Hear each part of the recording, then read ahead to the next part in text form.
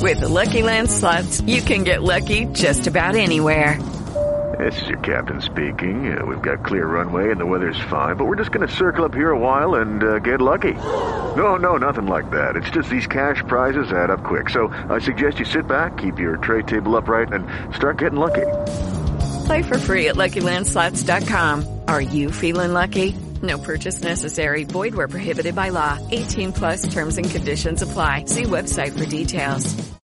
Lucky Land Casino, asking people, what's the weirdest place you've gotten lucky? Lucky? In line at the deli, I guess? Aha, in my dentist's office.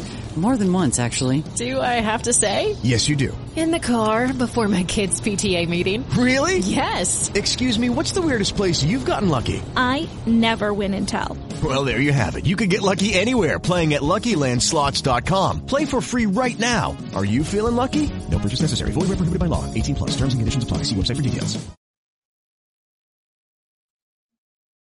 Everyone but the foreperson can be seated. Has the jury reached a unanimous verdict? Yes, Your Honor. If you please could hand the verdict form to the bailiff.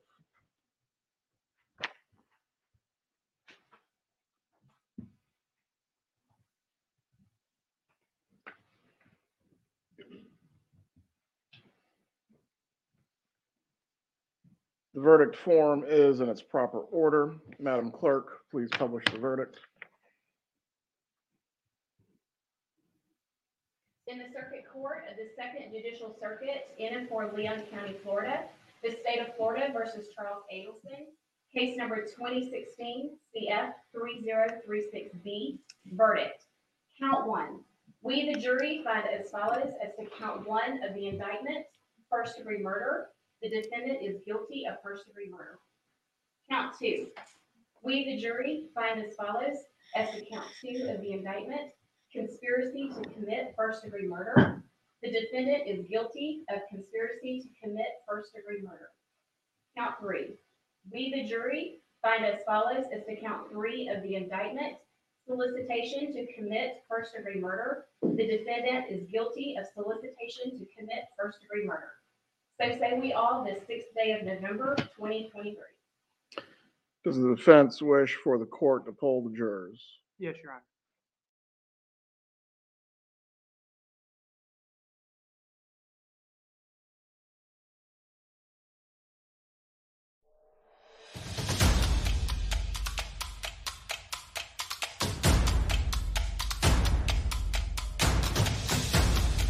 You are listening to the Roberta Glass True Crime Report, putting the true back in true crime.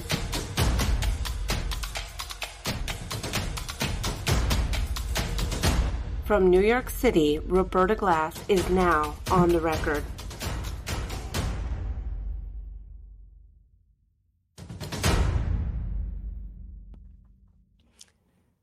Happy Monday, everybody. Exciting show I have in store for you today.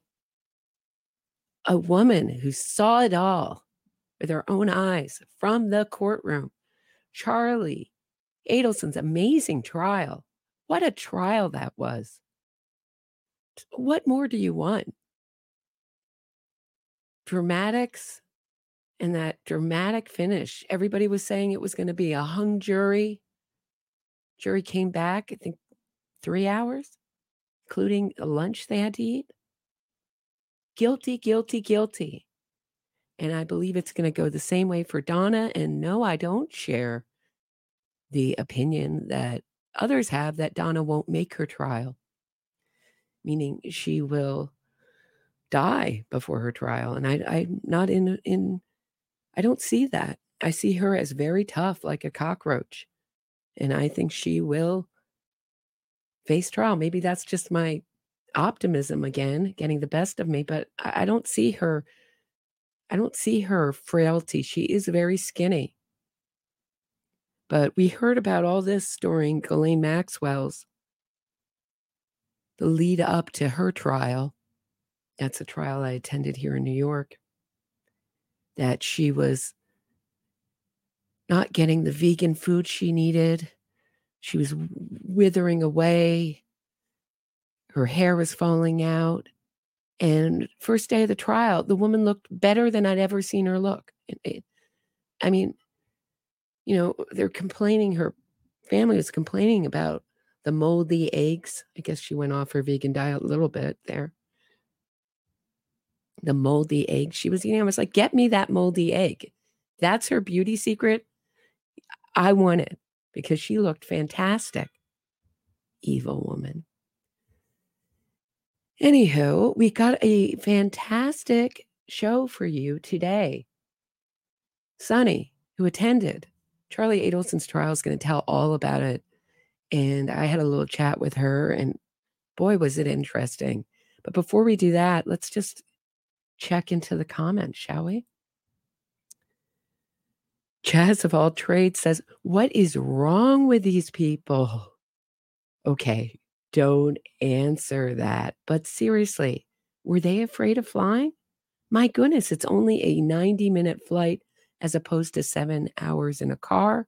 I'm not rich, but I'd fly to go see my grandchildren before I drive 7 hours. Does anyone know the answer to that? I don't know why they always drove and didn't fly. I would think it would have to do with that the children were so young. It might be difficult, or it's kind of a hassle to wait around, check in, all the stuff you have to do when you fly. But more likely, it's just about control. You have total control when you're the one driving the car. Lovely Sphinx says 7396. The Adelsons are so stupid to believe they will get away with this crime. Money, wealth, and narcissism is dangerous.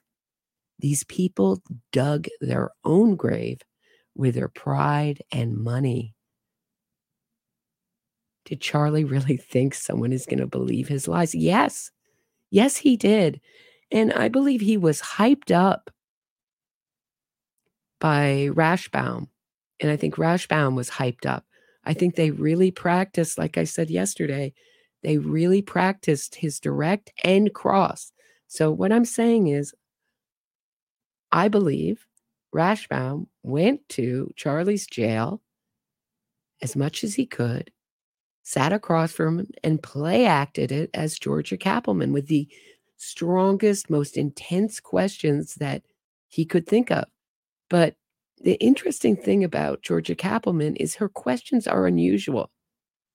I don't think that Rashbaum could have predicted all of them. They weren't the questions, some of them, that I would have thought she was going to ask. Let me know if you were surprised by them. I was surprised by some of them. I was really surprised that she started off, with a kind of butchered Occam's razor, because Occam's razor is really, when you have two equally good theories, you pick the one that's simplest. But here you have one very clear motive, one very clear story, and then you have one bizarro story that makes no sense at all. That's not simple. It's not even, they're not even on equal playing field. So what are we talking about here? Really? So, yeah, I don't. Yeah, I think that he really thought, I've heard he was giving away his stuff to other prisoners or other people in the jail. Other, I guess, people facing trial. He was so sure. I know he made a comment like, is this the car that's going to take me home after I get out? I think that's the only way that you can, I don't know how you go through something like that, but I think first, though, if you don't want to go through something like that, you don't participate in a murder for hire or a murder at all. I don't know. Laura Berger 1272 says, dentists, periodontists do not make this much money. They were screwing the government and insurance frauds. I'm telling you that something is up with their finances. Well, that's a really good point, Laura, because, how many times did we hear on those wiretaps Charlie asking if it was the IRS? What was that, like 50 times? So, yeah, I think so. And it looks like from Ryan Fitzpatrick's interview at Judy's channel, A Legal Focus, I think it's called. So, sorry, Judy. I hope it's close. She did a really great interview with him, and he basically said that he was in business with him, and it sounded like it sounded like insurance fraud to me. So, I mean, how many dentists want to take cash plans? I mean, of all of I don't know any dentists that even use nitrous oxide in New York unless they only take cash. Do you know what I mean? Like, they're not taking insurance. They're just like for the super rich. Not I'm saying that the Adelsons are, but those kind of sales tactics will bring you in, will feed you nitrous oxide. Very much in line with this whole story. I'll give you a Xanax, thanks for helping me arrange this murder. If it's troubling your mind, here's a Xanax. Like everything about the Adelsons is handled. It's such a lack of focus on what's really important in life. The focus is totally on money and getting their way and revenge. I mean, because family wasn't about the kids. Because if it was ever about the grandkids or the kids, why were they boarding a plane to Vietnam and leaving the kids behind? Bring the kids with. Keep the whole family together. I'm telling you that something is up with their finances. When you get to that level with ill-gotten gains, it does something to you. You think you are God and your money replaces God and common sense, and you may have had done that. You think you are smarter than everyone else, and it's all about power to them. Right on for the right on. I cannot agree with this comment more. Absolutely. I mean, is there such a thing? I mean, we talk about gateway drugs. I mean, are there gateway is there a concept of a gateway crimes? So you start with a little crime but I don't think this was ever a family of morality. Rob somehow got some kind of gift there of feeling and duty to do what he felt was the right thing. And the other three don't seem to have that. So I don't know if anything was ever lost in that respect. I'm not wondering if they ever had it. Okay, I'm going to take a quick break. When I come back, we're going to be talking to Sunny about everything she saw at this trial. Stay tuned. If you are enjoying this episode of my True Crime Report, please hit the thumbs up, subscribe to the channel, and share this episode. Get access to exclusive podcasts and other bonus content by becoming a patron today. If you have a question or comment for me, shoot me a super chat and I'll do my best to answer it and read it on air. Thanks so much. Now back to the show.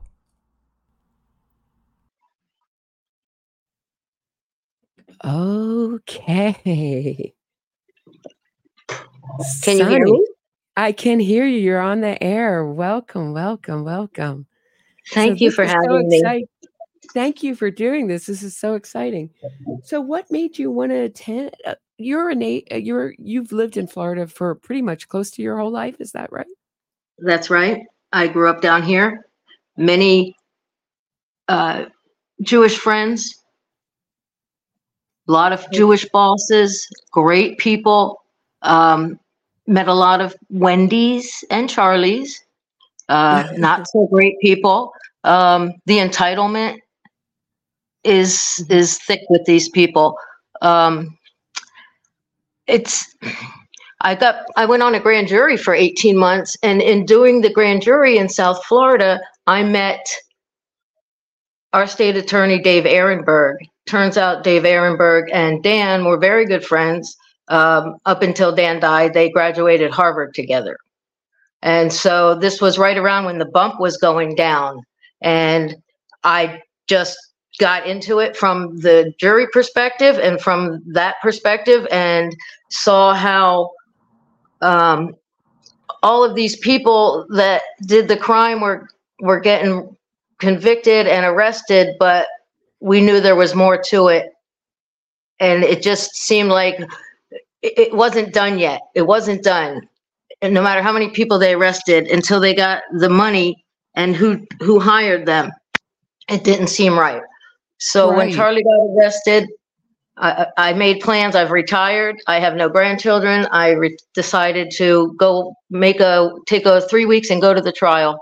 And my daughter and I went up there. What were you expecting, and how was it different?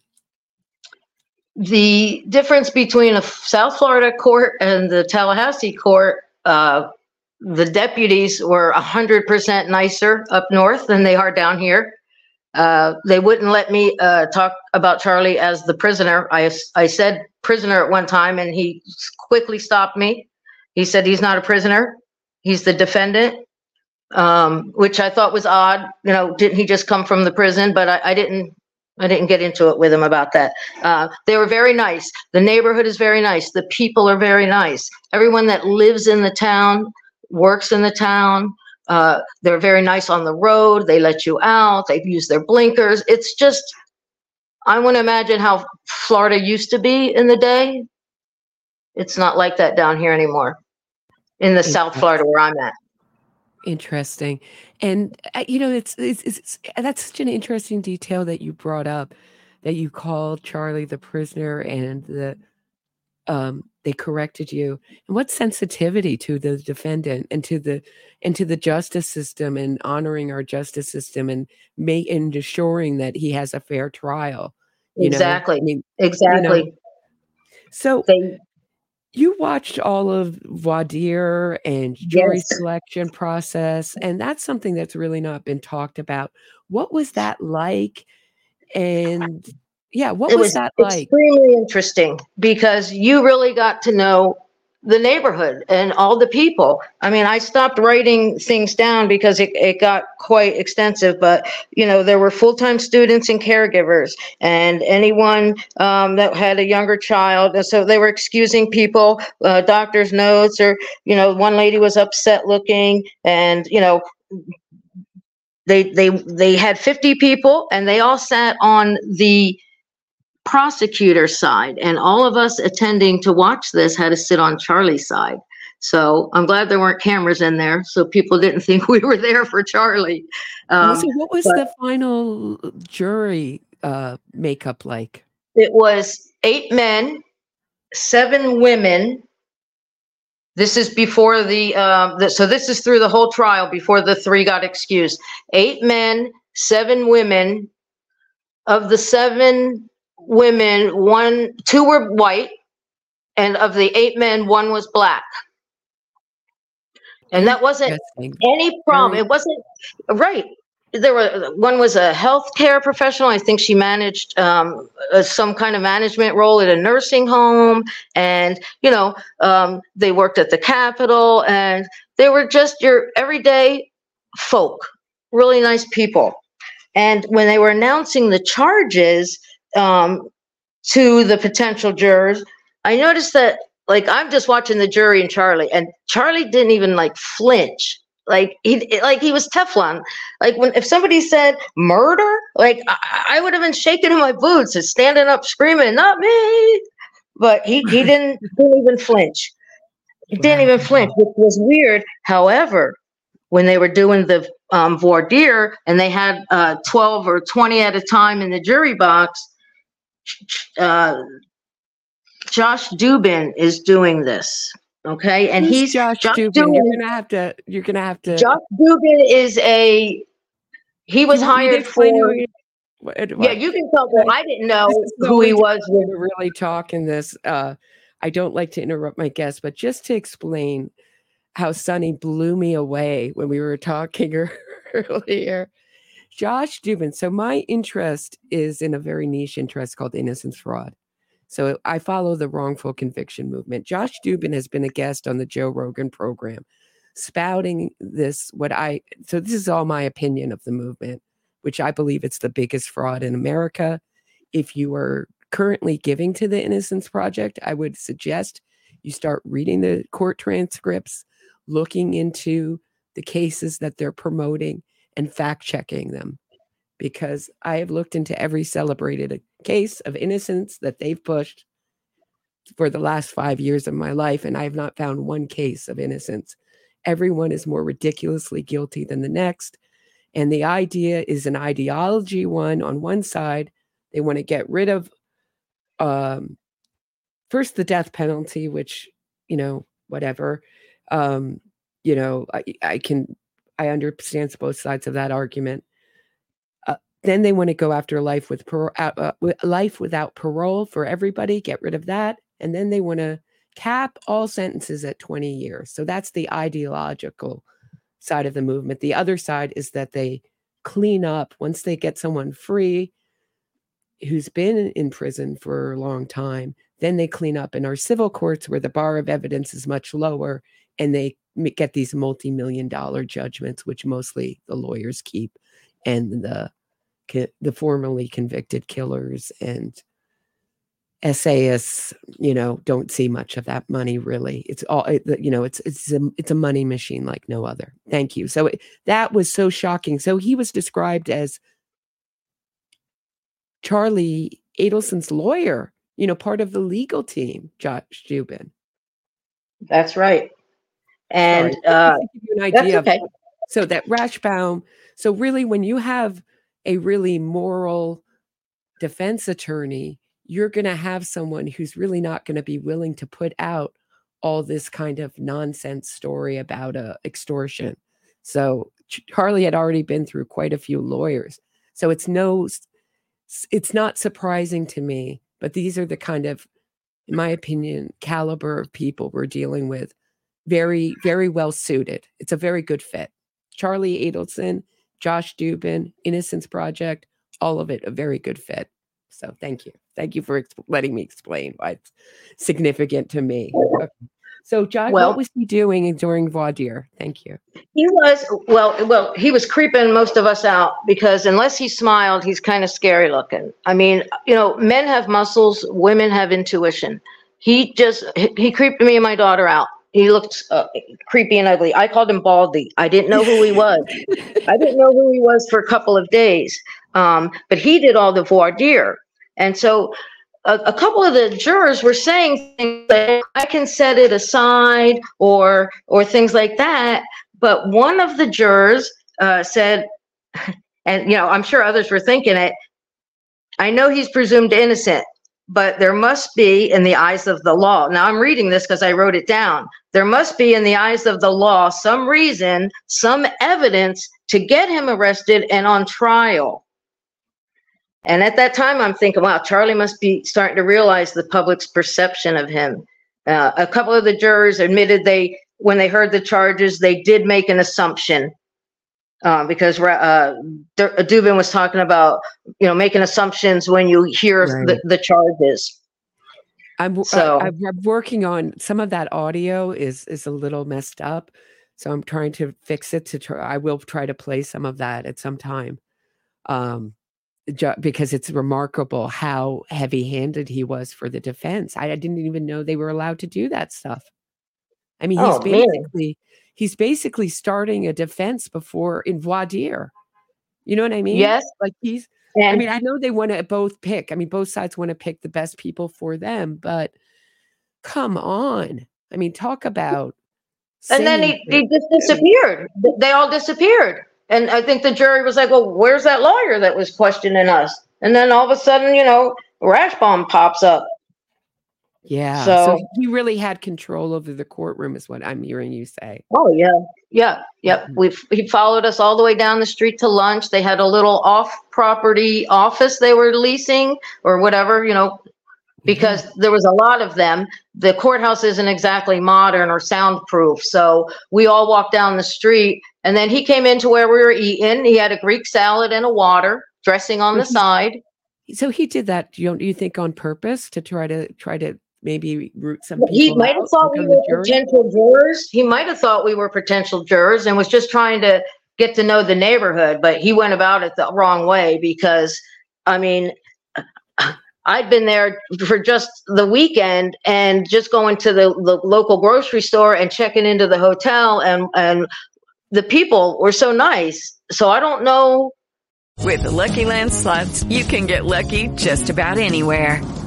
This is your captain speaking. We've got clear runway and the weather's fine, but we're just going to circle up here a while and get lucky. No, nothing like that. It's just these cash prizes add up quick. So I suggest you sit back, keep your tray table upright, and start getting lucky. Play for free at LuckyLandSlots.com. Are you feeling lucky? No purchase necessary. Void where prohibited by law. 18+ terms and conditions apply. See website for details. With Lucky Land Slots, you can get lucky just about anywhere. Dearly beloved, we are gathered here today to... Has anyone seen the bride and groom? Sorry, we're here. We were getting lucky in the limo and we lost track of time. No, Lucky Land Casino, with cash prizes that add up quicker than a guest registry. In that case, I pronounce you lucky. Play for free at LuckyLandSlots.com. Daily bonuses are waiting. No purchase necessary. Void where prohibited by law. 18+. Terms and conditions apply. See website for details. He was a little too much, I think. These are just like good, nice, hardworking people. And I think that they had got their intelligence and their feelings maybe a little insulted when these people come from Miami into their town, killing their professors, and then bringing these flashy lawyers in. Like, they didn't even have the good sense to hire at least one local attorney, Right. to kind of buffer. Because I really, now when I talk to you, I thought maybe I'm wrong. Maybe Rashbaum was really too much, but he represented Charlie so well. Do you know what I mean? In some ways, like they were two, kind of two peas in a pod. Like he was there to sell that ridiculous story. And because it was ridiculous, he failed spectacularly. But I don't know. It's such a, what defense do you have for Charlie? Throw Wendy under the bus. Yeah, right. Exactly. Throw everyone on the bus and beg for the mercy. Yeah. So who did they end up with? I mean, what are some of the notable people on the jury, and what is the deal with that guy that we all heard about who was so pro? Well, I wrote about him through my whole little book here, and I called him Blood Guy because he worked as a phlebotomist with some kind of in the medical field. That's what I remember about him. And he was sitting next to a young lady, and she had, if I remember, married to a husband in a service, and she had 2 young kids. So she could serve because I think her mom was helping her babysit. So I just remember her because she was the youngest one. And when Wendy was talking about her book, the girl was kind of connecting with Wendy on that, not about Wendy's book. I'm sorry. When Wendy was talking about, I moved here and I joined a book club and everything, and I'm watching the girl and she's just like, oh, okay, I can relate to this lady. But what was the rest of the jury's reaction to Wendy, and what was your reaction to her? Well, so when Georgia set Wendy up pretty good, and I wrote on the very first day, the jury is not going to like Wendy when they find out that when they meet her because of the name change. What Georgia said, she moved to Florida, changed the kids' names, and it's the men in the jury. I was watching them; they were just like, I don't think all of them had kids. One was a grandfather. Most of them had kids. They didn't seem to like that, that she changed their name. Like that just really was like insulting to them. That didn't seem to go over too well. Also, when Wendy was talking about her book, let me see, I wrote it down here. So Friday before, Wendy, we're in the hallway with Wendy and her handler, that lady, and we're waiting for the courtroom to open. And so there's a bathroom, a men's room, and a ladies' room. And I just came out of the bathroom, and then Wendy, she goes up into the lady's arms and holds her, and she says, "I got to go to the bathroom." And her handler says, "Well, let me go in there, look, make sure there's no crazies in there first." And I look at my daughter, and I said to her, "I think we know where the crazies are in this building." Wendy had to go in the bathroom. Oh God, she had the worst shoes on. Let me talk about Wendy's shoes, please. I mean, I'm going to go petty here. She looked nice. She had her hair done, her makeup, her Botox, her lips, her earrings. She remembered her hair straightener this time. And she had on the worst, the ugliest shoes you can imagine. They were like blue ballet flats. The heels were worn unevenly. They were scuffed on the toes, the heels. They were the ugliest shoes I've ever seen. And they shouldn't have been in the suit that she was wearing. I mean, even a pair of sneakers would have looked more appropriate, like a soccer mom on the go or something. She just looked like I only half-assed it because you can't see the rest of me. I don't know. It was just She was ready for prime time from chest up. You know what I mean? Chest It up. sounds like, yeah, ready for my close-up. Yep. So when she was talking about her book, Georgia really had her on the ropes about her book, and the blood guy, when I wrote him out here. Oh, okay. So when they were talking about the book, the blood guy and the young married woman, you could tell that they're not buying Wendy's bullshit about the book. They knew that she was writing about Tallahassee and about hating the town and everything. So she lost a little favor right there with the jury. She insulted their town, where they work, where they love, where they raise their family, where they earn a living. She just came in there and without reading the book, Georgia just told them all about it, and she totally insulted their town. They were watching them two like a tennis match, but the blood guy kept looking at everybody to see what their reaction was, because you could tell nobody was buying it. She ruined herself with that story about the book. I don't remember what was the name of the university. So I have a question, I guess, that I'm confused about, which is about this. I think you called him Dr. Blood, even though he's really not a doctor to me. Was that it? Or Mr. Blood or something? Yeah, Dr. Blood, yeah. I love all your nicknames. Like that. So great. Yeah. And so I was confused about the alternates. I had heard, and I don't know if this is right because I haven't not had time or the focus to check it out, that the alternates just got to be alternates from where you sit in the chair. Yes. And I think they're going to change that because everybody knows now. Nope. It was the 3 closest chairs to the exit door where the jury went in. They're the last 3 in and the last 3 out in order, because they take the first row or whatever. So they were the very last 3 next to the door. So as soon as he said it, blood guy, the young white girl mom that was married to the service member, and then another young guy who looked Army like wife. 3 other guys on the jury. Yeah, I call her Army wife. Yeah, I don't know. She was so young and cute. I mean, she looked like in her early 20s. I really thought she was going to simp for Wendy. I was worried about her. But then when Wendy started disparaging the town, and it's obviously the people that were being seated on the jury, they all, either came there a long time ago or have lived there their whole life or came there for work. So they have they love it there. And so it was such an opposite. Just being a visitor, you said everybody was so friendly. Oh, yeah. Yeah, I mean, the restaurants, there wasn't any really great restaurants, and, there was a lot of litter. I don't know why. Tallahassee, shame on you. That's a college town, but man, the litter is out of control. I've been in New York City and they give you money for the plastic bottles. And if they did that down here, we wouldn't have a litter problem. Yeah, the litter is atrocious. But the whole, everybody in the court, very professional. Lovely. It was a very nice experience. Yeah. Mm-hmm. And then, let's see, go ahead.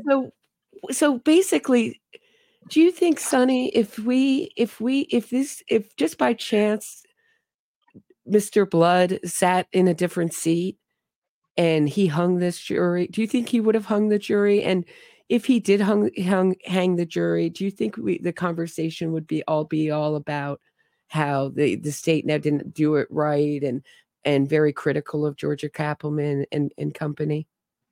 Well, I'll tell you what happened one of the first days of voir dire. I wrote it down right here.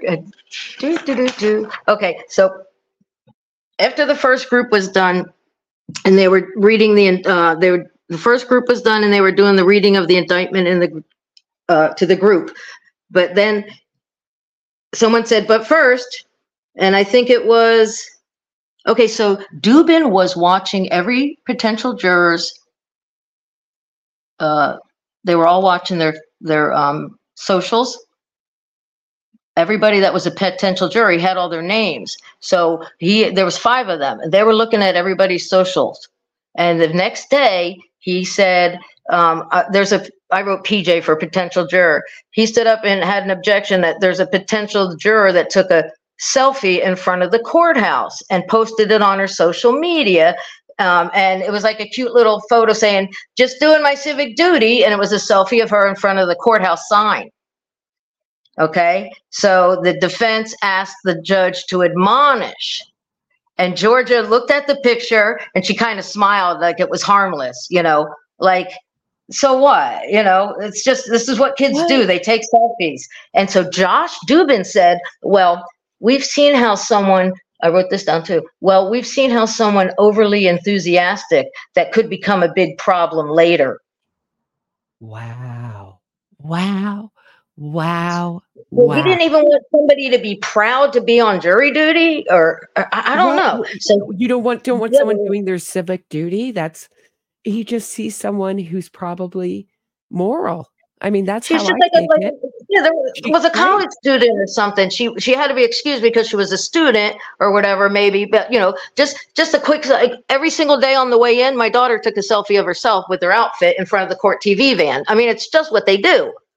Mm-hmm. It's nothing offensive, but he took offense to that. So let's see here. Just so you know, guys, I am getting your questions. I will ask them. I'm just a little overly excited, and I will. I find this fascinating. I will get to them.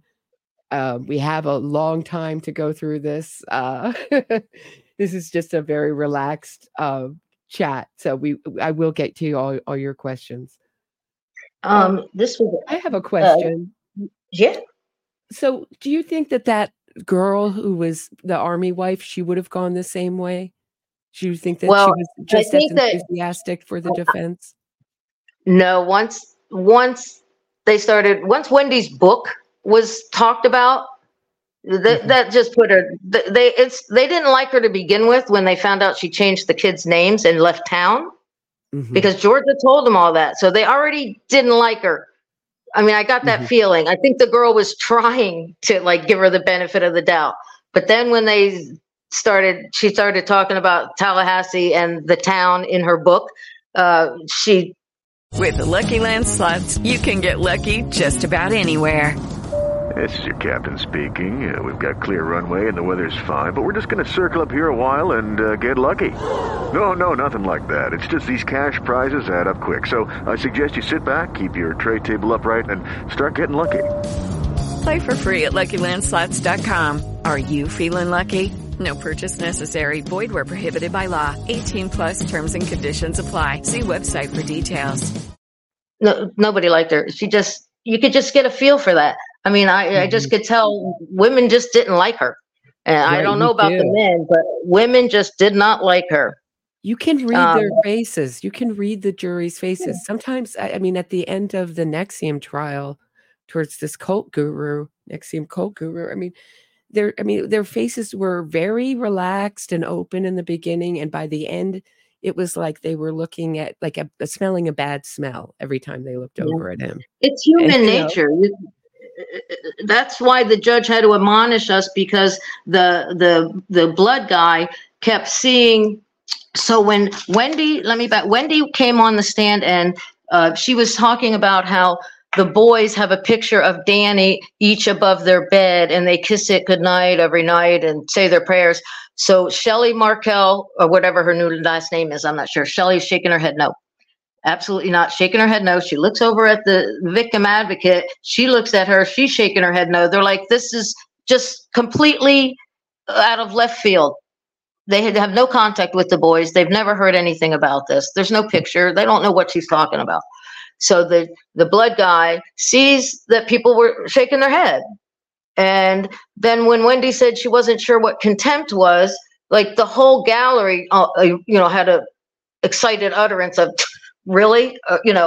And that distracted him. So he had to ask to speak to the bailiff. And the bailiff, they went in the back and spoke, and then they all came out, and he's looking all smug, like, I just talked to the manager, and he's, and the judge comes over, and he's like, whether you agree or disagree, I'm going to ask you to not move your head, or I'm like, okay, this is like church, but worse, there's no wine. The pews were uncomfortable. Why is he even looking over at us? Because he's the witness is right in front of him, and we're all the way to his left. Like, he has to crane his head. He was in the very top spot, and he had to crane his head. My daughter moved to get out of his line of sight. He's winked at somebody else in the gallery. So I'm glad he got gone. And I think that the other young man, so it was the three a white girl and two white young men.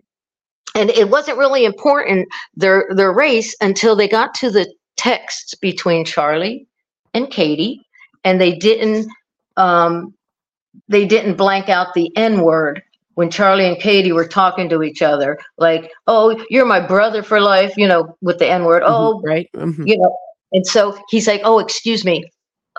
So the officer on the stand had to go in and put all the blanks for the N-word, and then when he put all the chats back up on the screen, it was even more obvious, all the blanks, how many times they used the N-word, Wow. So at that point, so it's like did him no favors, right? Right. Oh, the women, the black women especially, because it was all black women mostly. They just looked up. They were looking at him like, I mean, like, child, please, are you kidding me? Like, who are these two people over here throwing this N-word back and forth? It's just like an insult to their intelligence, and their sensibilities. It was just so revolting. They totally turned off. That was not a jury of his peers. Nobody liked that whole family. I mean, they just gave everybody the creeps. Well, a jury of his peers would be like, more Charlie Adelson said they would all vote to acquit, I guess. Well, they were kind of on with, when Dan was talking about him, he's a working mom's boy, and he helped his dad and all this. That didn't seem, okay, we're buying into this, blah, blah, blah. However, when they started talking about the amount of money, here it is, I wrote it down. When they started talking about the amount of money that Charlie made, you lost them. There was like, why? What? Like, I go to a dentist and I pay him $200. Why has this guy got all these millions of dollars? So they kind of like, oh, well, this isn't somebody we can relate to at all. And it's probably sounds like from a lot of fraud. I had one question from Craig R. about Ryan Fitzpatrick, now that we're talking about fraud. Actually, before I talk about Ryan Fitzpatrick, let's talk about the jury's reaction to Charlie and your reaction to him. What was that like? What was your impression of Charlie, and what was the jury's impression of Charlie? Well, when they were playing the recordings, so there was like 2 days of just phone recordings that we didn't hear in the other trials. And Charlie had the headphones on, and Charlie is talking to Donna. and Donna's swinging the boys on the swing. You can hear the squeaking of the things, and the Markells were right there in front of me, and my heart is breaking for them. And then Donna is saying, oh, talking to the boys in the background, and the Markells were sitting right there. It's like you could feel the sadness radiating off of them. And they're talking about being extorted while they're rocking the kids on the swing. Like it's just another day at the beach over here. Let me swing the kid and talk about being extorted. Like, they never worried about the kids. They never called the cops. She took the money from the bump, the note, walked right to the kids' school in a half hour, walked right back. The exact same spot with the 2 children. They could have been kidnapped. They knew where she lived. They knew where she worked. They knew where the kids went to school. They never once called the police for help. That itself was glaring. Like, why didn't you call someone? So while you're looking through your notes, I'll just read a little bit of it. So it's up on the screen for those who want to read along with me. Mrs. Adelson, meaning Donna. So Donna says, they're swinging. I'm pushing as high as I can.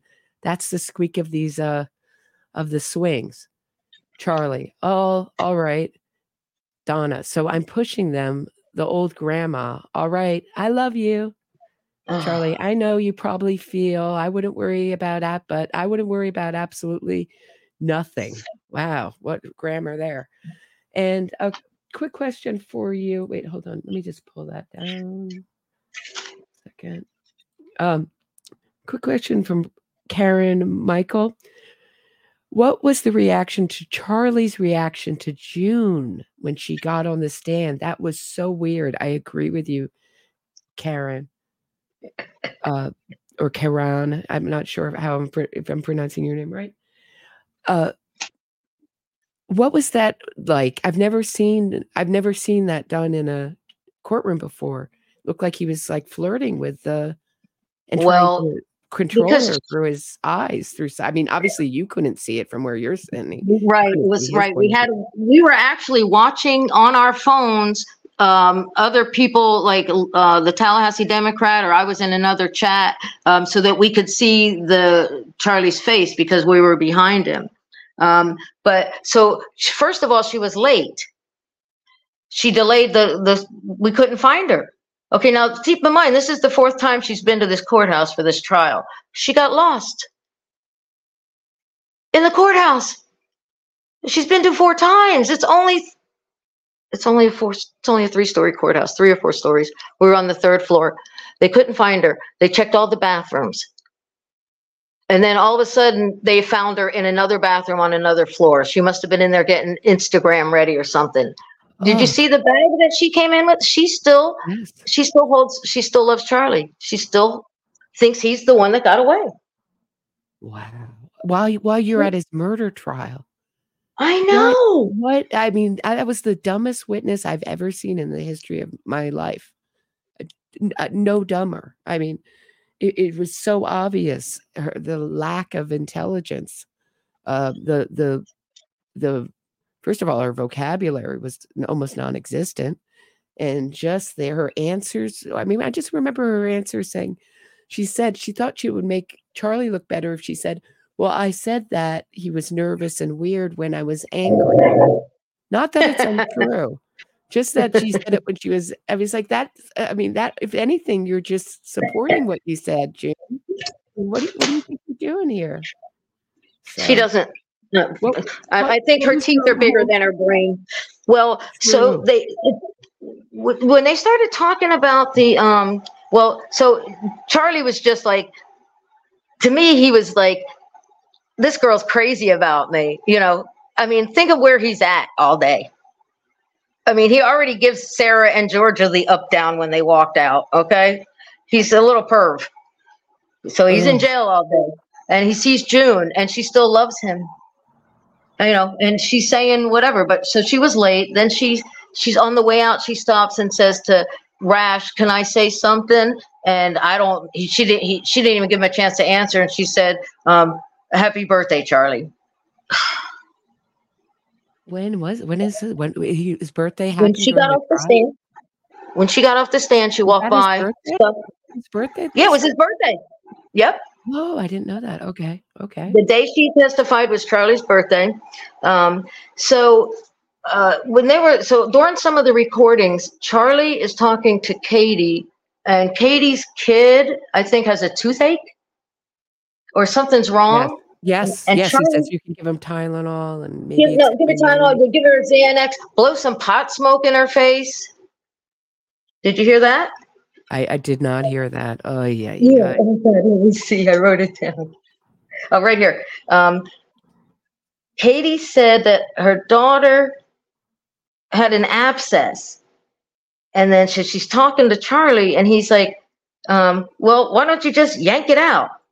Or give her a Xanny, or blow pot smoke in her face. And the air went out of the room. We're just like, oh my God, like, could it get any worse for this guy? This is a dentist. Half the time on those calls, he was working on patients. He had patients in the chair. Give him some more Novocaine. Give him some more gas. Oh, they're complaining about me. Holy crap.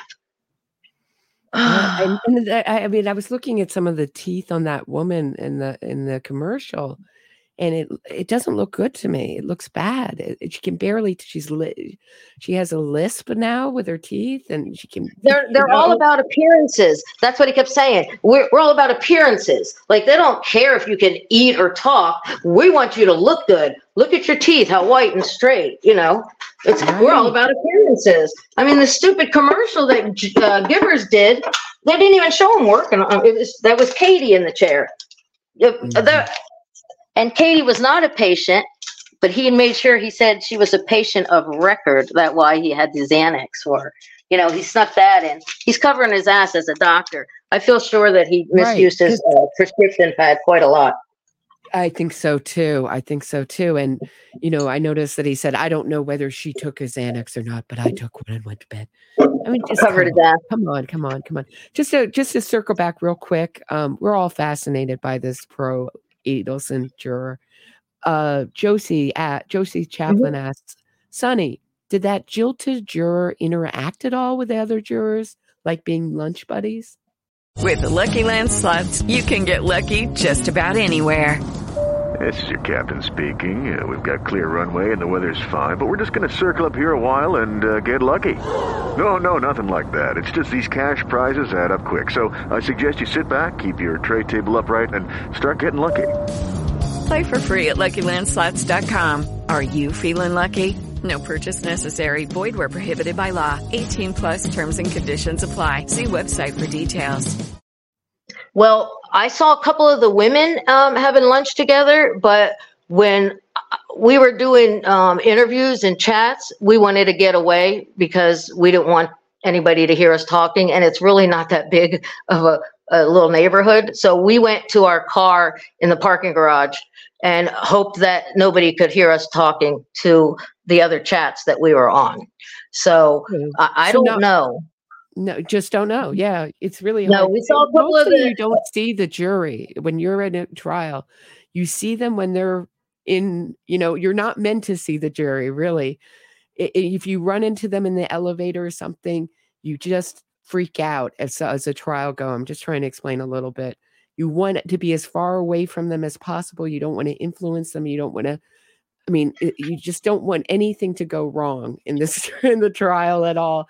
And they do their best. They eat, a lot of times food is brought in for them, or they eat, you're generally not, you're never generally not seen with you don't see much of the jury unless you're in court, and court is in practice, session.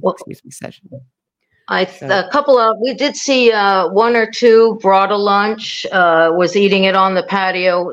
The little luncheon counter in the courthouse has an outside patio that was lovely. We saw her eating out there. So they're supposed to keep their sticker on. Some of the people I could see easier than others from their face, but they were sitting with a profile to me, except Dr. Blood, he kept turning around. I mean, he was like, his neck was on a swivel. His head was on a swivel.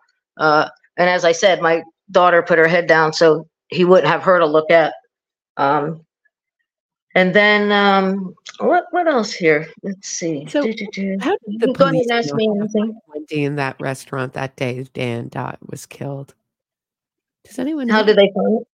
Oh, I heard they called and found they called her and asked her where she was, but Oh, I'm that's not right. sure. That's right. Thank you. Thank you, PM13, for that question. I was just curious myself. I was like trying to think back how that worked.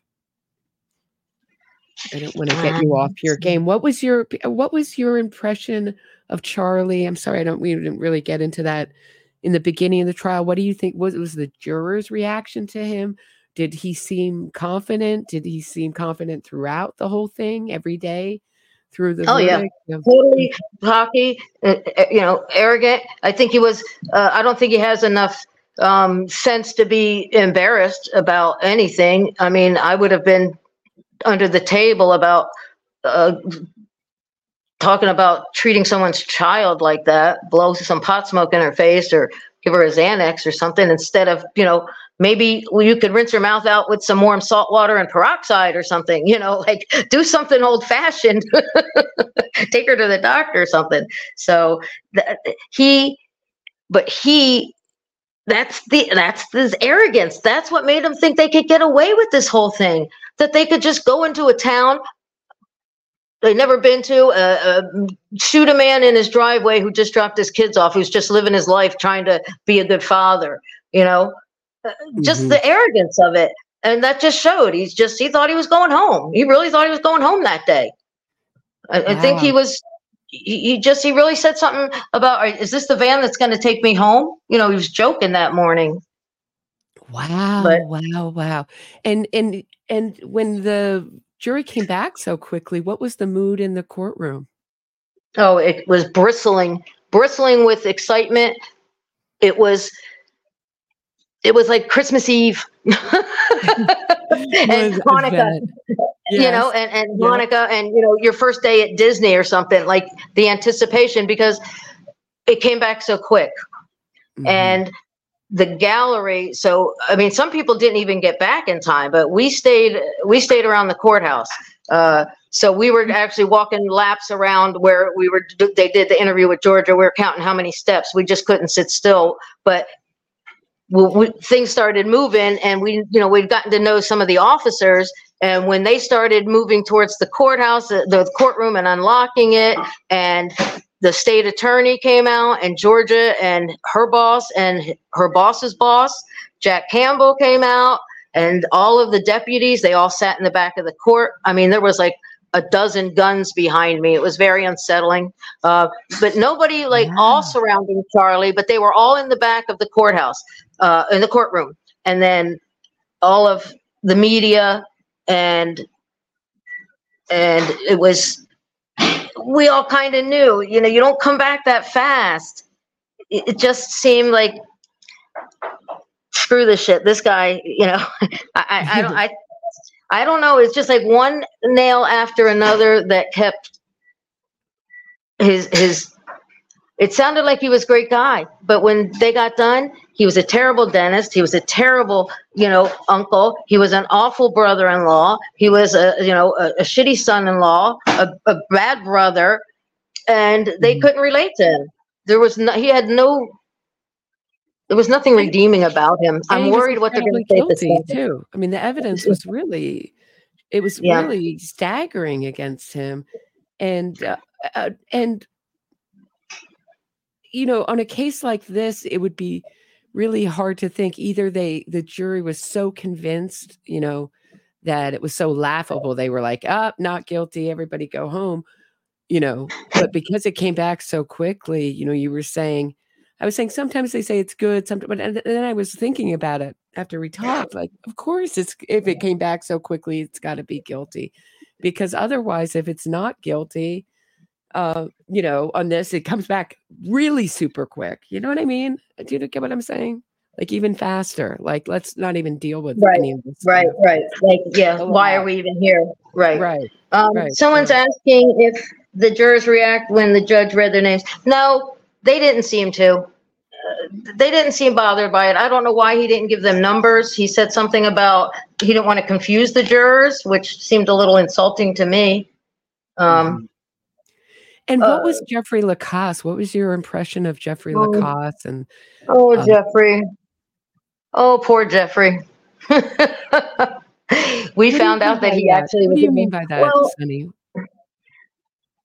I think Jeffrey really liked and at one time loved Wendy, or the idea of Wendy. I think you're right. And she just was using him, and he's so well, now I'm going to say now he's different, but it seemed like, I don't want to say naive, but so that you couldn't think somebody would do that to you. You know, like maybe that was the first time he really got hurt. You know, he just seems like a studious bleeding heart. He's a social worker, bleeding heart with a man purse and a yoga doing, and you know, he's got a lot of feeling. You know, like sensitive qualities. And he was going to take Wendy to meet his. He was going to take Wendy to meet his family, and he was excited about that. You know, and I'm sure his mother, you know, just think about that. You have the son who's been applying himself with a PhD, and he's just been a student his whole life, and now he's teaching, and now he finds a girl, and, you know, and then she canceled on him like a few days before because she was afraid she wouldn't get back in time when the kids were the day of the murder. Right. She so that was had to be back for that. Had to be back for that day, and I'll talk about that another. That shows a pre-planning. So I think that's what I think that, you know, we felt bad for him because she disparaged him, and he's a nice guy. And I don't think there was one student he's ever had that'll get up there and tell you one bad thing about him. I mean, there were students from FSU and faculty in the gallery. I didn't know who was who, but they did. People knew each other. Hey, I have a theory. I'm just going to put out this theory. If someone else has come up with this theory before me, forgive me, but does anybody ever think of Jeffrey Lacasse as for the Adelson family as like the second coming of Rob, the oldest son? Do you understand what I'm saying? So it's like they all hated on Rob, and now they can all like hate on Jeffrey Lacasse for the same kind of reasons. Sure. Doing the right thing, putting it together. I heard Rob put it together pretty quickly. What happened here, and they consistently come out bravely telling the truth about their experience with the family and what they saw. What do you? Well, think? you know, Rob, not so much. She never had. Listen, she never had any intention of being with him long term. He was driving. He drove a little beat up car because he was saving his money to buy a house because he wanted to be married and have a family. He wanted what Dan had, and he was working towards that. He was only an assistant professor, and you know, Wendy even brought him into her home and said the kids call her daddy and everything. She's just a user. I can't stand her. I swear I wanted to smack her. I know. She's so, the smugness is so hard to take. But yeah, I just feel like I saw, like, you know, when Jeffrey Lacasse was on the stand, just the hatred, like, the laser beams of hatred out of Charlie's eyes were like just coming at him, like, and I just feel that. And I feel that when Wendy talks about him, they really, like, he is public enemy number one, and he keeps bravely testifying. And I think he's one of the, I mean, he's a dream witness. He's the kind of witness. Him and Luis Rivera were the heroes, and of course, you know, the FBI guy with all the recordings. I told him the whole internet loves you. yeah, that, and also you brought up Dan's divorce lawyer. What an amazing testimony! Got to go over that someday. That is incredible. It's so moving. You know, it's so moving. Their relationship that they had, and I mean, the guy was like, he inspired me, made me a better lawyer. You were talking about it beforehand. I just find it so incredibly moving and touching, and just all the people Dan Markel touched. It's incredible. and could have touched. And he was a brilliant legal mind. As I said, he was close friends with our state attorney, who's, no slouch himself, Dave Ehrenberg. He's not running again, by the way. I don't know why. I don't know what's that all about, but he could have been to the Florida Supreme Court. I mean, and I'm wondering if, because Dubin is so Innocence Project and Dan was so Punish the Criminals, Dan wrote that book, Crime and Punishment in the Family, or something like that. Yes, very much. I was reading his stuff. It's hard to tell. I mean, he's not like, he's very, he really does in his prof blog argue every side of every argument. But yes, he's like, his point was that that justice is not just about the criminal. It's about society. It's about the victims. We don't, right now, all the conversation is always, I mean, please don't let me go on too long, but just, it's always about the criminal and the criminal's experience of prison and why is it called the criminal justice system? Right, exactly. That our criminal justice system, that the punishment is part of the justice system, rehabilitation or not, whether it happens or not. Right. It shouldn't be called the criminal justice system. It should be called justice for victims or something like that. I know, right? I know. It's gotten so. They're just going through, and if you know what's going on with these DAs, they put in all these DAs in blue cities that are defense attorneys, and so in Baltimore and New York and Los Angeles, you have two defense attorneys talking to each other in court. And there's nobody representing the people, and there's nobody representing the victim. And I know, Sonny, you and I are cut from the same cloth. We're both very victim focused, probably a little bit more partial to the prosecution generally. But we would never do that. We would never say, Charlie Adelson, get him a prosecutor who's going to really work against his best interest. It's so cynical. It's such a corruption of the process and of everything good and true in our justice system.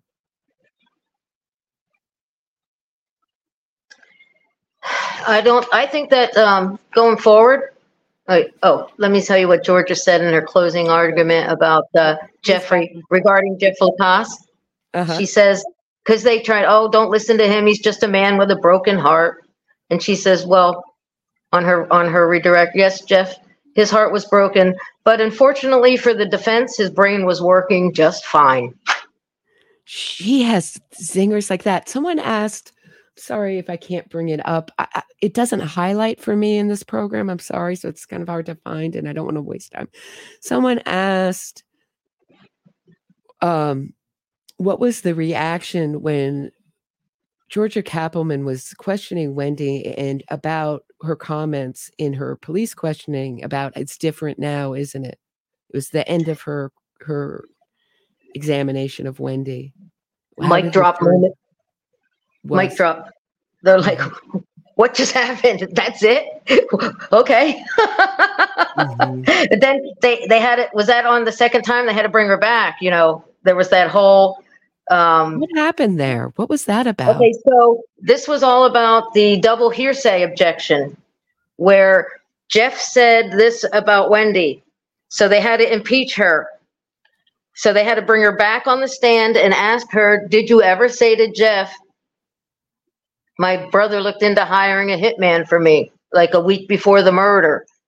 And so, so every time she said no, and then Georgia brings out the receipts, and then she says, oh, okay, maybe I did. Oops. Like she did that a couple times. She just denied, and when Georgia turn to page 206, in the binder, and then she says, oh, okay, I did. Yep. And just move on. I just stepped in something. Let me keep going. I mean, I know it's not usual to charge people with perjury, but what an open and shut perjury case you have there, Yeah. She's lied. You saw she's made some lies. She totally lied about the countless visits. I mean, even you saw Georgia, countless visits, because she's in touch with the Markells. the whole reason why, in order for the Markells to get the last visit they had, they delayed arresting Katie because there was a visit on the table. And they thought if they arrested Katie, that Wendy would pull that away. So they waited a week or something until after the visit, and then they arrested Katie. Wow. Because they already knew they weren't going to be able to see the kids anymore. This was also, too, they were showing pictures. Jeffrey Lacasse back, too? Or They had to bring Jeffrey back, yep. Yeah, What but was that he about? lives in town. He lives in town. He wasn't 100 miles away. She was already halfway home. Oh, wow. She didn't stick around. Nope, because so what happened was we were breaking for lunch, and I heard Georgia and Sarah say, I'm calling his lawyer right now. I'm calling her lawyer right now. So Georgia had to call Laura to say, bring Wendy back because we have to, it was like a double hearsay. Then Jeff had to come back in and say, she did say that. So they were trying to, they didn't want to impeach Wendy, but they had to, it was something about a double hearsay. And I was talking to a lawyer in the chat at the time, and he was explaining it, but I was too busy in the chat to understand it. But it was about double hearsay. So they had to bring him back to impeach her. Hey, I'm just going to take a quick break and rest my voice for a second while while I do, this might be a little loud, so you might want to turn your, I just can't control it. Did I download this or not? Yeah. No, I did. No. I don't. Yeah. Okay. Hold on. I'm just going to share the Ryan Fitzpatrick clip just to give me a little bit of a break, and then we can talk about Ryan Fitzpatrick and the jury's reaction to him. Like, just incredible. Hold on one second. The special guest is Ryan Fitzpatrick. My education went to the University of Florida, got accepted to law school, did not finish law school, have worked in the legal industry, part owner of a medical facility, roofing company, Generation Florida. Getting this sound. The special guest is Ryan Fitzpatrick. My education went to the University of Florida, got accepted to law school, did not finish law school. All right, I'm sorry, guys. In the legal industry, part owner of a medical again. It was going to be such a perfect, I had it all. Oh, here, I know what I did. All right, 1 second.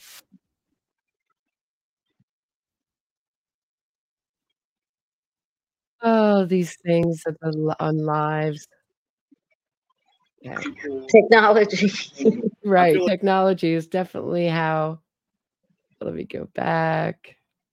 Are we allowed to hate it while we're loving it and using it? Yeah, right. Exactly. I don't know how you even go back to the beginning of a short. Does anybody know? I don't know. Do we have to watch it from the middle? All right, let's see if we worked in the legal industry. Oh, sorry.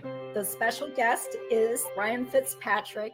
My education went to the University of Florida, got accepted to law school, did not finish law school, have worked in the legal industry, part owner of a medical facility, roofing company, 5th generation Florida. I grew up with a good family. I'm the youngest of 6. Good family, good upbringing. My father was a retired Marine Corps captain. We were raised with good beliefs. My family has cattle. We're just country people. College educated, met Charlie through friends of college that are higher educated people and professionals. And I feel like a lot of people are giving me a bad rap and associating me with Charlie's friend. But to be honest, it was really hard. We were best buddies. I was with him in the Philippines, with him in Colombia. I was with him all over the world. We knew, and it is what it is. But my former best friend, I've been around the world with them. They were really nice people.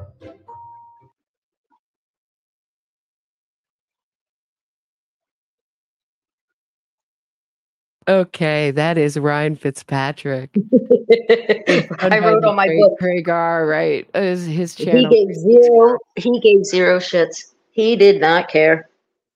Well, his tour, his apologist tour, it was just an absolute failure. Try to get liked He's like, everybody's talking meanly. And so he did all these interviews and it just made it worse. You know, he's with him in the Philippines. He's, you know, going on all these sex tourism trips with him. Then his friends at the door. Did you see the interview, Sonny? Yeah. Yes.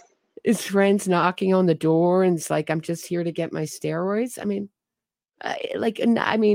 you know, I have my own problems in my live streams, like what you just witnessed that are embarrassing to me. But I think that was a setup. I think that happened. Oh, I think that was I think they were doing that on purpose. Oh no! I think that was really. Did you see the dagger looks that he gave?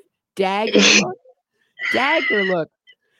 And he's like, "You wait outside." I think that's a client. I mean, I think his friend was doing it as a joke because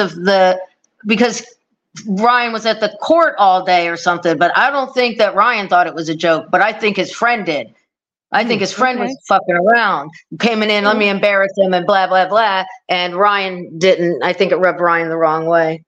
But it's interesting. I didn't see it that way, but it gives me something to think about for sure. Oh, yeah. Like they probably saw him on the stand and, you know, he was there all day. He said, I wish I would have known. I would have gone out and talked to him. He was sitting there all day because he had to fly into Atlanta and then go to Tallahassee or something.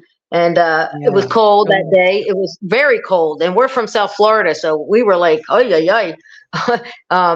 And I think that his friends were just coming in to bust his ass. You know, his girlfriend was sitting on one side on the first night with Judy. And I think his friend was busting his balls. That's all. I think he was just joking around, just trying to embarrass him to like get to like make him loosen up. Mm-hmm. But absolutely. totally on the stand, he didn't give zero. He didn't give a zero. He had zero fucks to give. Came through loud and clear. So what was your impression of him and what was your impression of his testimony, just besides 0 Fs? Anything else? I think that to me, he came across as a former friend of Charlie's that got screwed like everybody else did. He's probably holding back a lot more than he's saying. And for that, Charlie should probably be appreciated. And it looks like he's, you know, owning up to what he did. And he's seeing how close he came to getting mixed up in all of this. I hope that he gets a girl and settles down, you know? Mm-hmm. And what was the jury's reaction to Rivera and what was your impression of Rivera? Well, he came in chains. So what happens is he comes in and sits down and the jury is not in yet. Then they come in and there's this convicted murderer sitting like feet from them. So they're facing him and he's facing us. So they could see his profile and I could see their profile. Uh-huh. He soft-spoken, wasn't taking no crap.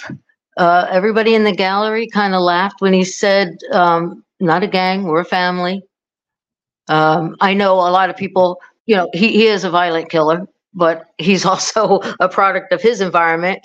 He was used, and I sure hope that, like the jury, to me, it was almost like, this is real now. Like there's a killer right here. Like Charlie's in a suit. He's maybe a killer. We don't know. That's just what they're saying. But this guy said he did it. He was part of this. And now he's sitting there saying that Charlie was part of it. How could you not believe him? Like why not? What does he have to gain by putting Charlie into it? To me, Lacasse and Rivera had the most forthcoming testimony, you know. Really? And how did Katie come across to you? A lot different than she does in all the calls. So if anybody's, you know, only the jury would have been fooled by her because we've all heard her on her phone calls, her terrible mouth, how little she cared for her kids. Although she was always out there trying to make money. I mean, I got to give it to her. She had a college degree and she was working and working and working. I don't know what Sigfredo was doing. Her mom died. Her mom was a nurse and she died while Katie was in jail.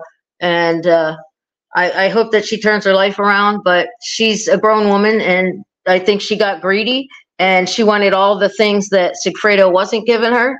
Charlie looked good to her, a good time guy, money, cars, nice restaurants, everything that she didn't have with Sigfredo.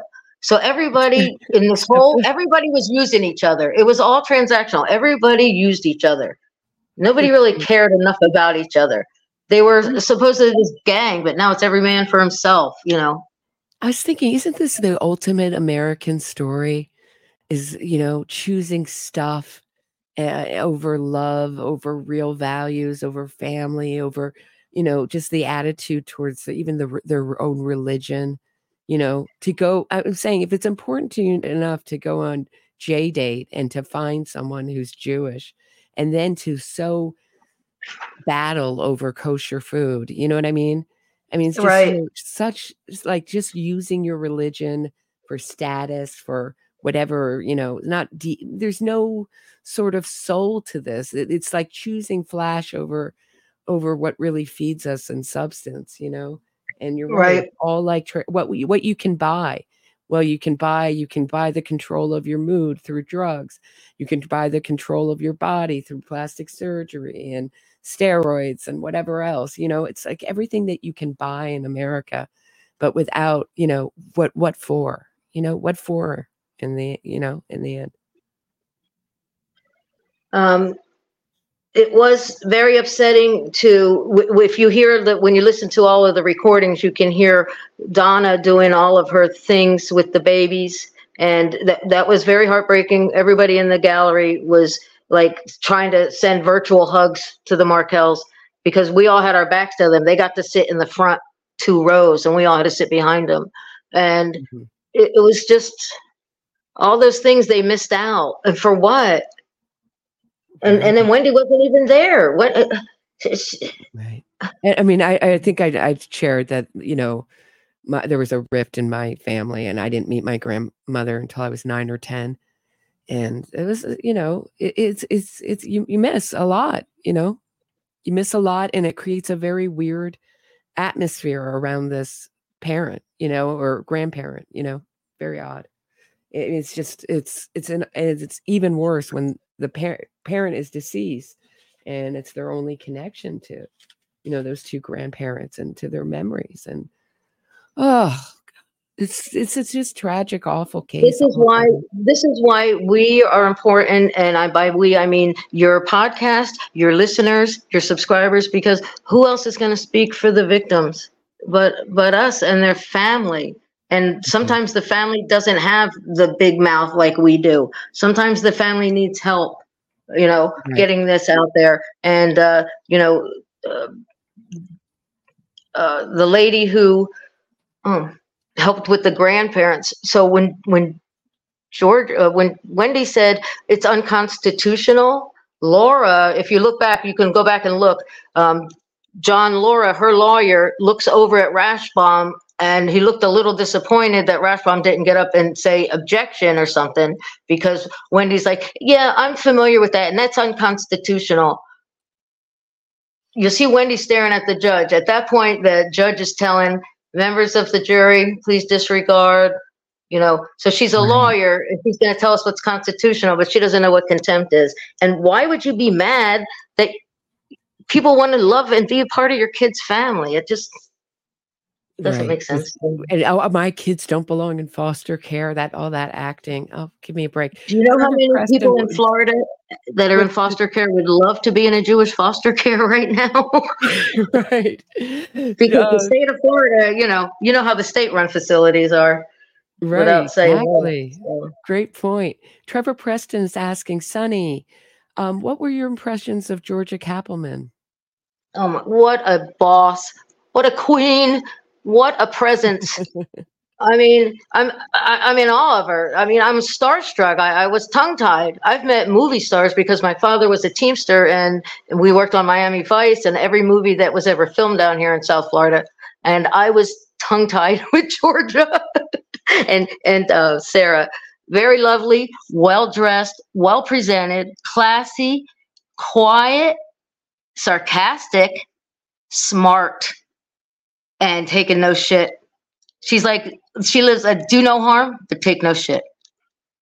That's what I get out of Georgia. She's a wonderful lawyer too to watch. She brings a lot of feeling into the courtroom.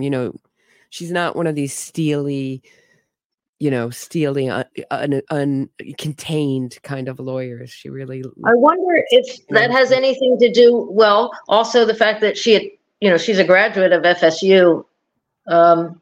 Maybe Dan could have, or at one time, what if he was an instructor of hers, or you don't know how many people he could have touched in that town. That's what it's. What could have been is what is, and what we're left with is it's not worth it. I don't get it. So what was going on when these wiretaps were being played? I mean, what was the mood in the courtroom? What was, they were hard to understand, so they had it on the teleprompters there, so we were reading along. Mm-hmm. It was kind of boring. It was kind of, I want to say it was terrible for the Markells most of all, because a lot of the times you can hear the boys in the background. Mm-hmm. And at no time did they ever worry about the boys. We're talking about being extorted. Oh, go brush your teeth.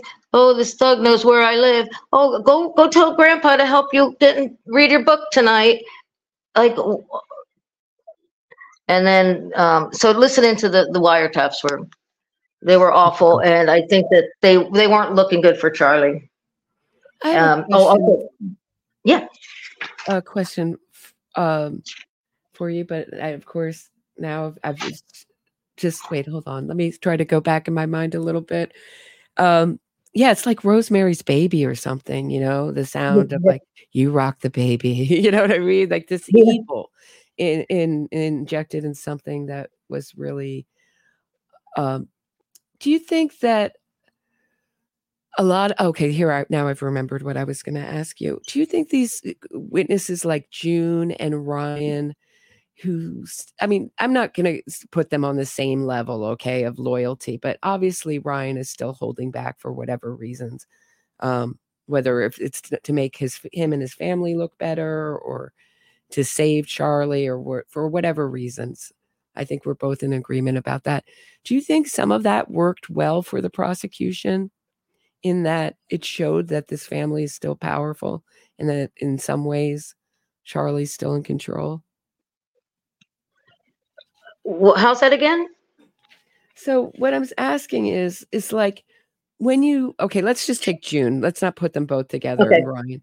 Let's take June. When you see Charlie controlling a witness like that, do you think it helps the state's case to show that Charlie can still influence people? No, I don't think. The only impression June made on that jury was that she's dumber than a bag of rocks, and she got lost coming into the courthouse that she's been into at least 4 other times.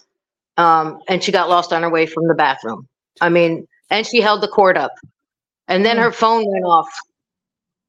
Just such disrespect for justice system. It just drives me. It's my personal. It seemed like she was bothered. She didn't want to be there. Everybody's time.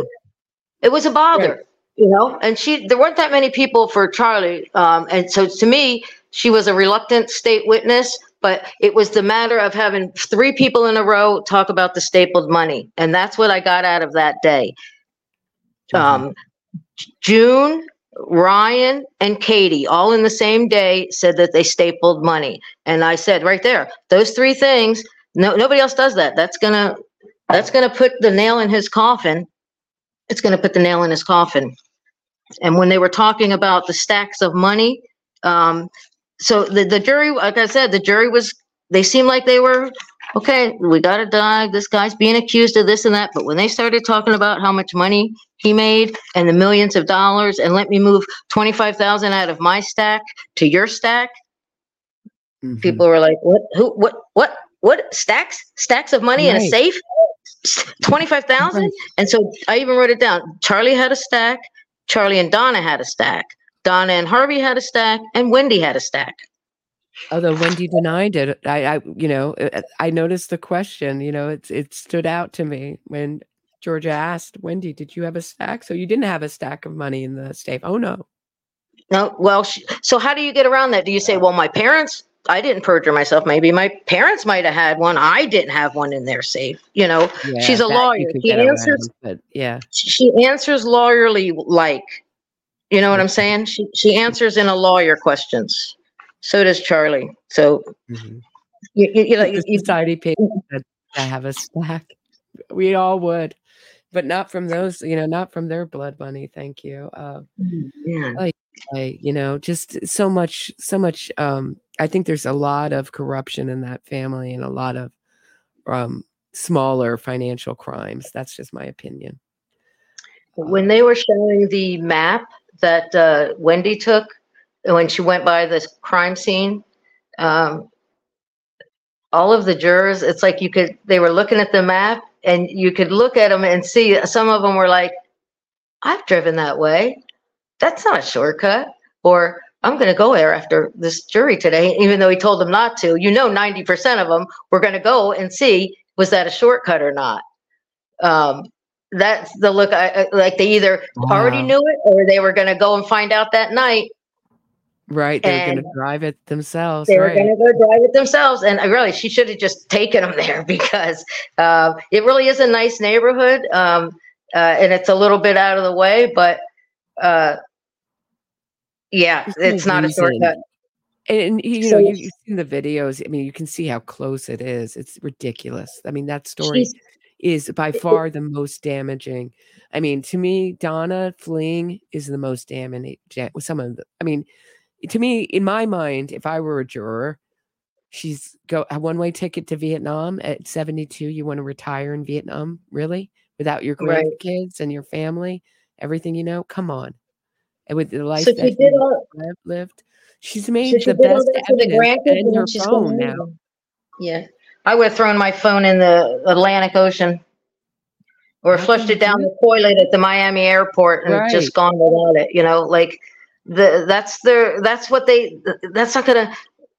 Is that their entitlement or their Teflon coating that they think, I can still have my phone. I mean, Agent Sanford had to wrestle it out of her arm. That's where she got the bruises from. I have a question from Craig. Is the scary looking blonde pictured with Wendy still a mystery beyond linking to Denise Williams? So we're talking about, Sonny was nice enough to explain to me that Wendy is also a victim, so she has an advocate with her. So that woman is her advocate. They can choose whoever they want to be their advocate. She chose this woman who was also Denise Williams. I can't remember exactly how that case ended up. I think she got her conviction overturned.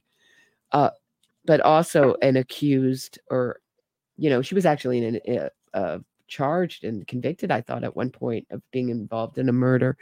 So I do not know that case well, but here's Wendy with that same advocate. What a weird choice. Does anyone know her name? No one knows her name. We just called her. Scary woman.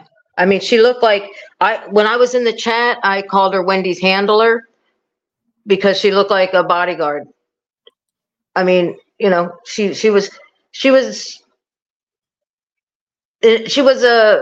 a presence about her. What was Let's it? just What say was that. The presence? Can you describe it? I'm a big bad bee, and I will, just look at me. I mean, her face just says it all.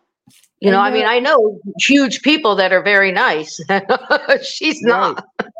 Right. Very pit bully face. I like pit bulls, but, very pit bully face, Right. At least Dubin, who was quite scary looking, made it a point to smile every time because he has resting mean face. I mean, we didn't know who he was at first. I was like, who is this guy following us?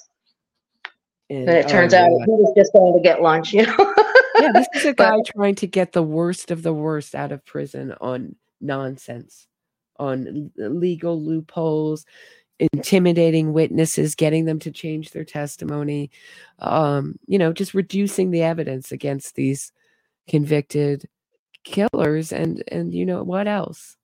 So don't make me say it. Please, if you're listening to this and enjoying it, please hit the thumbs up, subscribe to the channel, and share this episode. Someone is saying her last name is Honeycutt. One of 12 people Wendy sent the email to. Thank you, Caroline C. in the chat. She's a lawyer. Her last name is Honeycutt.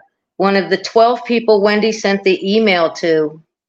Caroline C. Thank you so much. And thank you, Sonny, for noticing it, because it's kind of hard for me to read all Well, of the I said I chat. wasn't going to read while I was, I have the TV, the phone, and the laptop on. I said I wasn't going to read because I've got my notebook in front of me. Right. Does anyone besides me think that Charlie at any point should have said, oh my God, they're coming after me, the boys, my sister, I'm going to throw myself on the sword and take the fall and protect my whole family? No, he couldn't even have the balls to call the guy and say, what are you doing? I mean, if they really, nobody was worried about the boys. I wrote it almost every day. What about the boys? What about the boys? You know, Wendy's out doing her thing and they're out.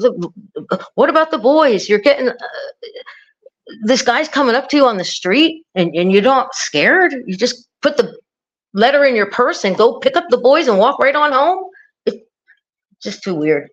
We think that whole time she stayed on that phone, that whole long with Trescott to the ABC, and I did write this, I was in town 6 days and I saw more liquor stores than anything. So why she had to go all the way to that liquor store, it was an alibi. We know why. We know why, Sonny. So, Yeah. and she never called.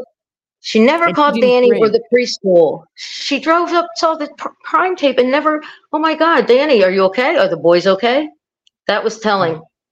It's what they didn't do. She didn't drink usually, and she had to ask about alcohol when Jeff Lacasse said she drank her dinner most nights. So it's like, you know, it's also some of what this case is about is like the difference between what you do in the dark and the light, you know, your public image and your private persona.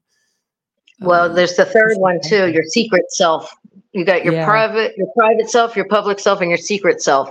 Well, I was thinking about the drinking. I'm sure that when she was pregnant for like 3 years, because the boys are pretty close in age, and then she was nursing, she didn't get to do too much drinking. I think after the divorce and the boys were a little older and she's not nursing both kids at the same time while driving to Florida, oh my gosh, that she's probably started drinking when all this went down. And I'm sure she's making up for lost time because, you know, after all, she went through college as a scholarship and a valedictorian. I'm sure she wasn't out partying or anything. So yes, good point. She's like, really good point. Yeah, so maybe she was making up for lost time, or maybe she couldn't get any Xanax or something, but that's why she had a drink. I don't see Jeff being a big drinker. I can't imagine trying to, you know, teach class with a hangover. So is there anything else you want to talk about? I'm going to probably cut it a little bit shorter than I want to today, just because I'm still nursing this unfortunately, this illness. What is there anything else you want to add, or anything that comes to your mind that you want to talk about? The only thing I'm thinking is, well, thank you for your time. Thank you to the chat. Is that George is ready for the next one and the next one. You know, I don't think there's going to be any plea offered. People kept saying, why didn't Charlie take a plea? There was no plea offered. You have to be offered a plea by the state. That's right. And there's no plea offered, Charlie. There's nothing. Right. So I think for 9 years, I think George is just ready. Bring him in, line him up. Let's go. Because she's got this thing down to a science. This is like 1, 2, 3, 2 for Katie, 1, 3, this 4. This will be her 5th trial. She doesn't even need notes. Right. So when do you think Donna, Wendy, I always do this. It's amazing. When do you think Fibbers. When do you think Fibbers is going to get indicted? When would you predict, if you had to, just for a fun prediction, if you had to? Well, when I did the grand jury, we changed juries in December. So I don't know if it's all that in Florida, but we sat for 18 months and we were seated in June and we went through till the next December, but because of the holidays, it was really the January. So 18 months like that. So if there's in the Northern District of Florida, maybe they're going to have a new grand jury, or maybe this before the year's end, they'll hand down another indictment. because all the time they're questioning Charlie and everybody, the jury was like, well, what about, it sounded like the defense was trying to, it sounded like he was being more against Donna than for Charlie. It sounded like Rathbone kept throwing Donna and Wendy under the bus. So it's like the jury was wanting to know, well, where are these two people and why aren't they here? So that's why I think Donna's came so fast. I think Georgia talked with the jury, which they do after, and they probably are like, well, where's the rest of those people? He wasn't in this alone. So yeah. Interesting. So you think it might happen pretty soon? That's interesting. I like that. That's a gutsy prediction. I like that. I mean, I don't know what they can get. Wendy, it would have to be perjury. And I understand from some of the other legal channels that the first trial and the interview with the police are not covered under that immunity. So they can use anything she said in the interview and anything in the first trial. Right. So it's just the last two trials they can't use. So this has been such a enjoyable conversation. I've really had fun. Thank you so much, Sunny, for doing this. I'm so glad you're feeling better. We missed you. Thank you so much. I hope that if you have anything else, you reach out to me, and I'm going to start worrying about another trial with the Wendy 2.0 over in Duval, Florida. Is that Shanna where that's Gardner. gonna be? Oh, yes, and that's a death penalty. What is this? What is Wendy 2.0? Shanna Gardner. Shanna Gardner. Parents, oh, that's going to be interesting. Yes. She, of course, the black man and the brown man are already in jail. It's so the same thing. And her moneyed parents have got Jose Baez as her lawyer. And this is a death penalty. The state has attached a death penalty to her and her husband. There's another one of those kind of lawyers that would attach themselves to someone like Dubin, I mean, anybody who has this has been my passion, my focus of research. Please don't take my word for it. Please check it out. Read the transcripts, check it out for yourself, but don't just, anytime, just read, look and learn at both sides before you make up your mind on any issue. Thank you so much, Sunny. Have a great night, everybody. Thanks for listening. Please hit the thumbs up, subscribe to the channel, and share the episode. I'll see you back here real soon. Stay right there.